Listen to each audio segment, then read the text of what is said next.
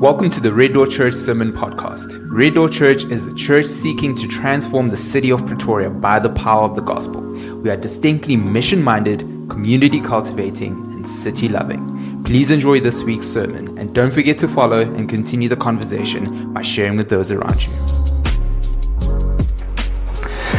All right, good morning, church. It's really good to be here with you all, really good to be meeting in person, and I'm super grateful to have this opportunity to share the Word of God with you all this morning and to share on this really interesting yet difficult subject of sloth and slothfulness. For those of you who don't know, my name is Jason Devenish. I am from a very small town in Joburg known as Sandton. You may have heard of it. And yeah, quite some exciting things happening. I feel like September has just been a really exciting month. Yesterday we had Cristiano Ronaldo debuting for Manchester United. Really exciting. And in less than 2 weeks, I'm going to be married, which is also super exciting. And it's been a really good month. As much as it was Temba's birthday on Friday, it was also my birthday on Tuesday. So it's really been an exciting couple of days and really exciting things coming up as well for the month of September. But my fiance Megs and I, we joined Red Door beginning of 2021 to sort of experience church planting and what it looks like. And I have to admit, it's nothing like what I had in mind. There's been a lot of things that have kind of surprised me, things that I didn't really expect. But it's been so great to be on this journey, and it's been such a privilege for us to be a part of this amazing church community. And man, just so grateful to be here with you all this morning to share from God's Word. But before we jump in any further, let me pray for us and then we'll get started. Father, we want to thank you so much for this morning. We thank you for church. We thank you for Red Door Church. And Father, we thank you for your word. We thank you, Lord, that we know that it is your written word. And Father, we just pray that as we come to the subject of sloth and slothfulness, Lord, that you would be with us, that you would guide us, Father, and that you'd really challenge us, Lord. Challenge us and remind us that we were created for more. And we pray this in Jesus' name. Amen. So, a couple of months ago, Rain was sharing in his sermon that when he is looking at a new product or something he wants to buy, he watches tons of review videos and he does a lot of research on those things before he purchases them. And I want to say I'm exactly the same, but specifically with tech products. I love tech, so when I want to buy a new phone, I watch all the reviews. If I want a laptop, I watch all the reviews. Anytime I'm going to buy something, even a game, I watch all the reviews and I try and get as well taught on those gadgets. It's actually quite ironic because sometimes I'll go into the store to purchase it and I then know more than the salespeople about the product, and it's really funny. But one of the things that has really excited me over the past couple of years is the idea of smart homes. Does anybody here know what a smart home is or how it works? So basically, a smart home is basically you have these devices, these smart home devices, and I'm not going to say the one term because if I do, my phone's going to go berserk. But one of the products it's the Google Home device is one, and the other one is the Amazon Alexa. Some of you guys may have heard of Alexa, but basically you say, "Hey Alexa, please turn on the living room lights," and the living room lights turn on. And "Hey Alexa, please open the garage door," and the garage door will open. But I must say, especially overseas, in South Africa, we still lightweight, so we only can control our lights so far. But overseas, it's actually quite insane. People have smart fridges that can tell when you're running low on certain products and order those products for you from Amazon. Amazon has recently opened a store where it doesn't have tellers anymore. You just walk in, you take what you need. You don't even need a basket. You can just put it in your pockets, and when you walk out, it will charge you for those items automatically. And it really is incredible to see how smart homes and smart technology is coming along. And it's really exciting. But not too long ago, I had a chat with a good friend of mine about this, and I said, man, I'm really excited about where AI and artificial intelligence is going, but at the same time, I'm really nervous because it's putting people out of jobs. We're moving into a space where we're not going to need tellers. In many countries, we no longer need petrol attendants, but there's a lot of ways in which this technology is leaving us or causing us to do less. And he kind of looked at me and he was like, but Jay, isn't that the point of AI? Isn't that the point of smart homes and all of this technology, to get to a point where technology does everything for humans and we do less, yet we survive at the same rate, or better yet, we survive even more comfortably because these things are doing it for us? I mean, for me, it's amazing to see how technology is creating a space where, yes, humans do less, but let's be blunt and let's be forward about this. It's getting us to a point where we can be more slothful and yet still survive comfortably. We can be more lazy and yet we can still survive comfortably. But maybe you're sitting here today and you're not sure if this is one of those sins that you struggle with. Maybe sitting here today and you're like, man, this one is not that big for me. It's not as big as lust or one of the other 7 deadly sins, or the other 6 deadly sins, should I say. This one's just not that big.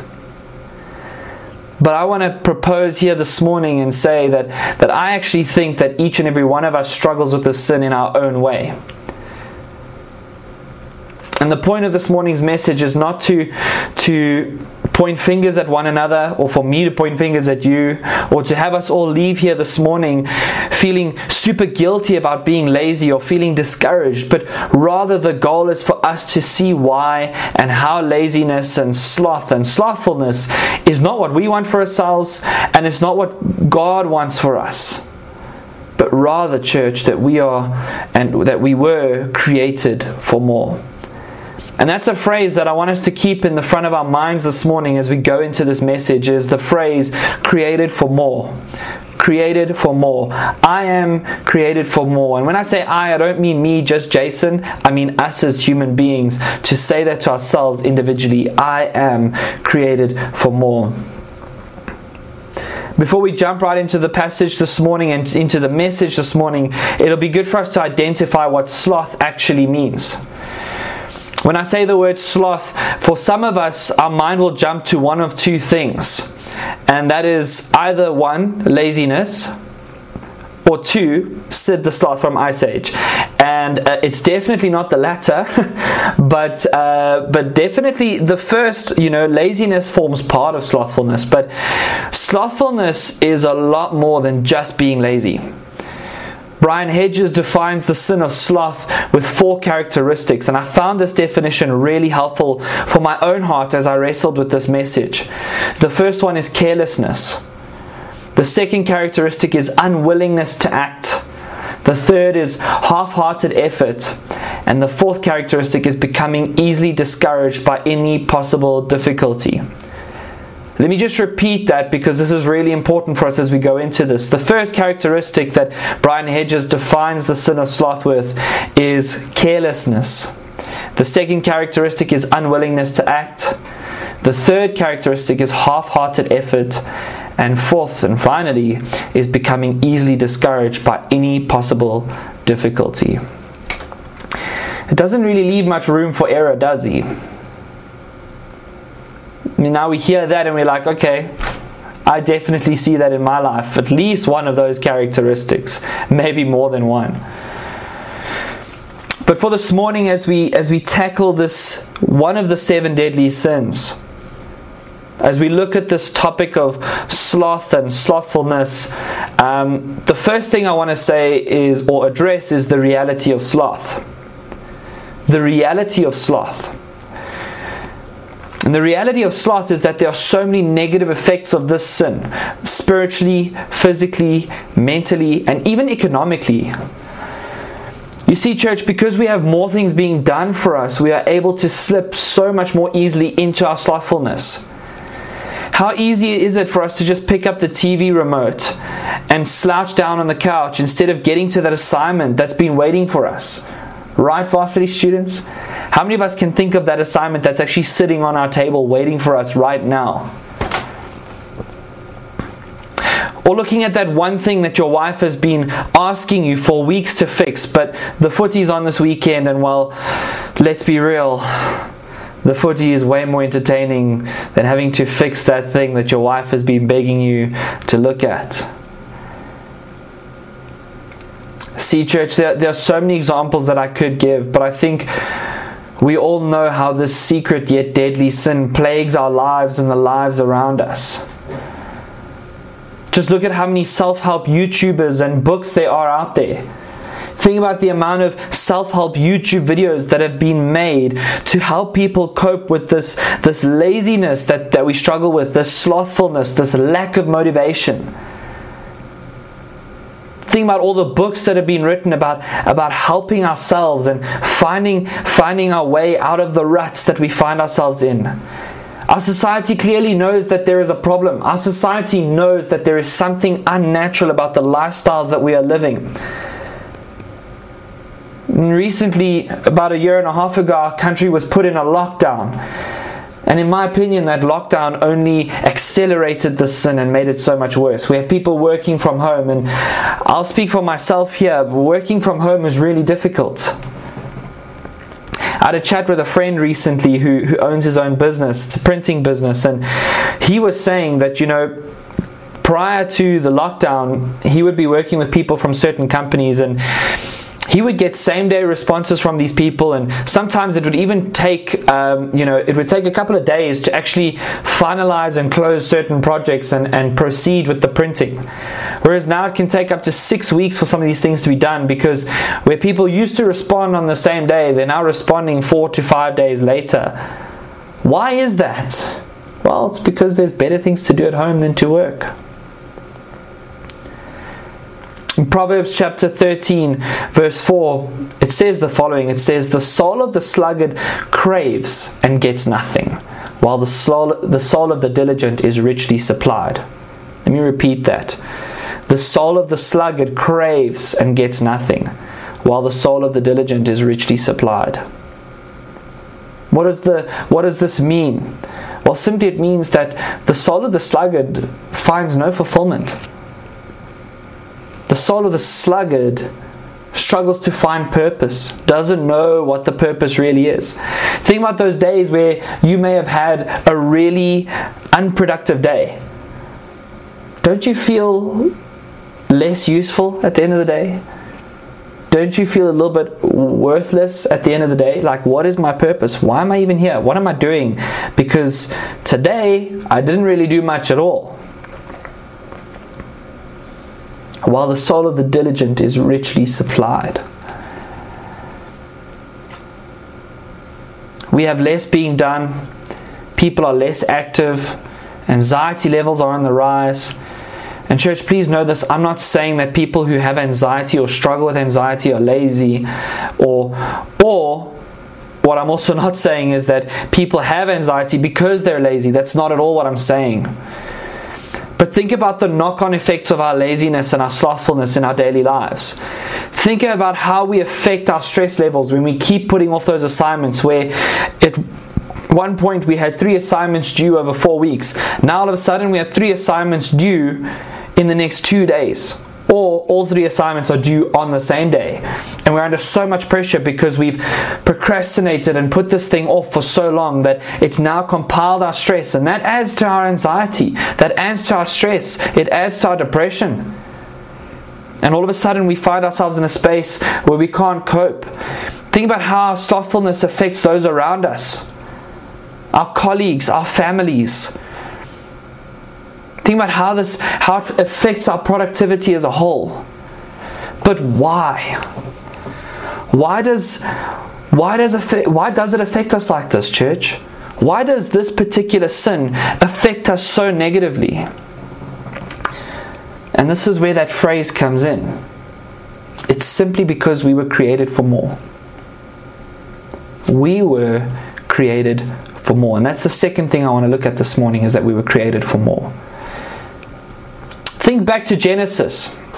If you're anything like me, you think that work comes after the fall. That it's because of the fall that we now have to work. That it's because of the fall that now every day is so tiring and we have to work to survive. The idea of work and the concept of work and hard work has really come into a negative light in our world. That's why we're creating technology that makes our lives so much easier. But in actual fact, if you see in Genesis chapter 2 verse 15, before the fall, it says the Lord God took the man and put him in the Garden of Eden to work it and take care of it. He put him in the Garden of Eden to work it and take care of it. Folks, this is before the fall. Before the fall, God put the man in the Garden of Eden to work it and take care of it. You see, we were made for more. A lot of us think that work is a bad thing or that work is a result of the fall, but it really isn't. That's really not the case. It's not the case. Work is a good thing. I remember back in the 2010 World Cup, I was in grade 9 at the time, and they gave us 4 weeks of school holidays during the World Cup, and then about 4 or 6 weeks later we had another 3-week holiday. I remember by the last week of the World Cup already, my friends and I were pulling out our hair because we were bored out of our minds. We had no idea what to do. I couldn't believe it. We were actually keen to go back to church, to school. We were excited to go back to school. And by the time that second holiday came, it was even worse because we really didn't know what to do with ourselves. We were so bored because the first 3 weeks of the holiday we had done everything we wanted to do.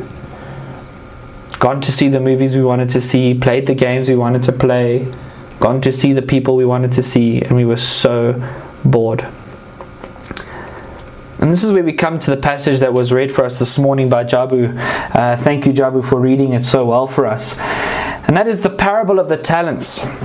And in this parable, we see a master who goes away, and before going away, he gives 5 talents to one man, 2 talents to another man, and 1 talent to a third man. And he goes off. And please note that talents are not like it's not literal talents. Like to the one guy, he gave 5 talents, so this guy was good at 5 things. But rather, a talent was a form of currency. It was a form of money. So it's not necessarily money. It's not necessarily currency or money related. But in this case, within the story, the talent was actually a currency.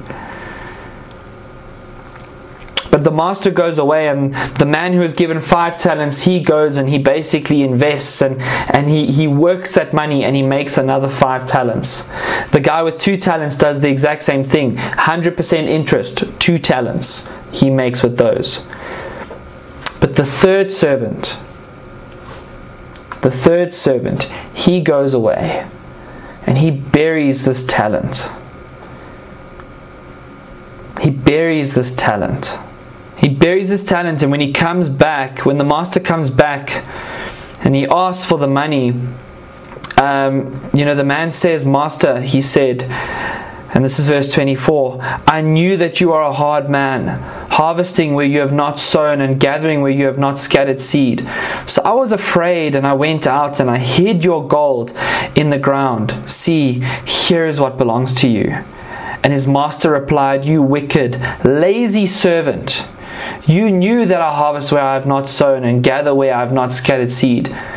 Well then, you should have put my money on deposit with the bankers, so that when I returned, I would have received it back with interest." You see, we think that this guy's he's being good because he's trying to protect what this master gave him. But the master comes back and refers to him as lazy, as slothful. You see, church, God has given us these talents and these gifts and these tools, not for us to bury them, but rather to work them and to make more of them, to use them for His glory. He has given us these talents and these gifts to grow His kingdom, not to sit on them, church. Not to sit on these talents and do nothing. Another thing I want to actually add from this story is that some of us, we sit on our talents because we think, well, I'm not as talented as this person. I'm not as gifted as this person. So I'll rather let that person do everything because they're the one who's gifted. They're the one who can do more because they're more talented. But notice in the parable of the talents, the master has the exact same response to the person, the servant with 5 talents and the servant with 2. In verse 21, he responds to the servant who was given 5 talents and made 5 more. The master replied, "Well done, good and faithful servant. You have been faithful with a few things. I will put you in charge of many things." The man with 2 bags of gold also came. "Master," he said, "you trusted me with 2 bags of gold. See, I have gained 2 more." And his master replied, "Well done, good and faithful servant. You have been faithful with a few things. I will put you in charge of many things." You see, the master's response doesn't change. You see, a lot of us think that God will love us more if we do more, if we make more, if we produce more. If I work just a little bit harder, maybe God will love me more. And then there's other of us who think, well, I'm not doing as much as this person, therefore God probably only loves me this much. Or God will love me less than this person because I'm doing less. And I'm not as good at serving as this person, or I'm not being as effective as this person. But church, I want to say that is a lie that the devil has told you, and sometimes that lie pushes us into a space of unfaithfulness and slothfulness and laziness. Because why should I do anything when the more talented people are going to do it anyway? But in actual fact, the response is the same. Because you see, church, it's not about an amount. It's not an issue of amounts. It's not an issue of who brings in more. It's an issue of the heart. God gave us these talents and these gifts and these tools, and maybe sometimes even the finances, and He wants us to be faithful stewards of those things. We are to be faithful stewards of those things, to go and work them, to be faithful, not slothful and lazy and buried in the ground. So then how do we respond to this? Where do we go to from here? Think about the implications of this particular sin, church. Take a moment to think about how this sin has affected your goals. Take a moment to think about how this sin has affected your aspirations. Take a moment to think about how this sin has affected your families. Think about how it's gotten in the way of your relationship with God. How many times haven't we planned to read our Bibles and to spend time in prayer, to spend time with God, but we rather stick the TV on or find something better to do. Play golf. Go watch a movie. Go visit friends. How many times haven't we allowed this sin to get in the way of us coming and spending time in God's community?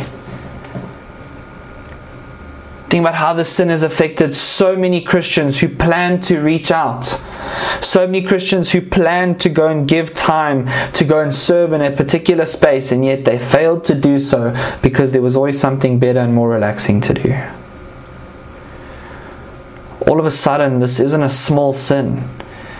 It's not one of the lesser than sins.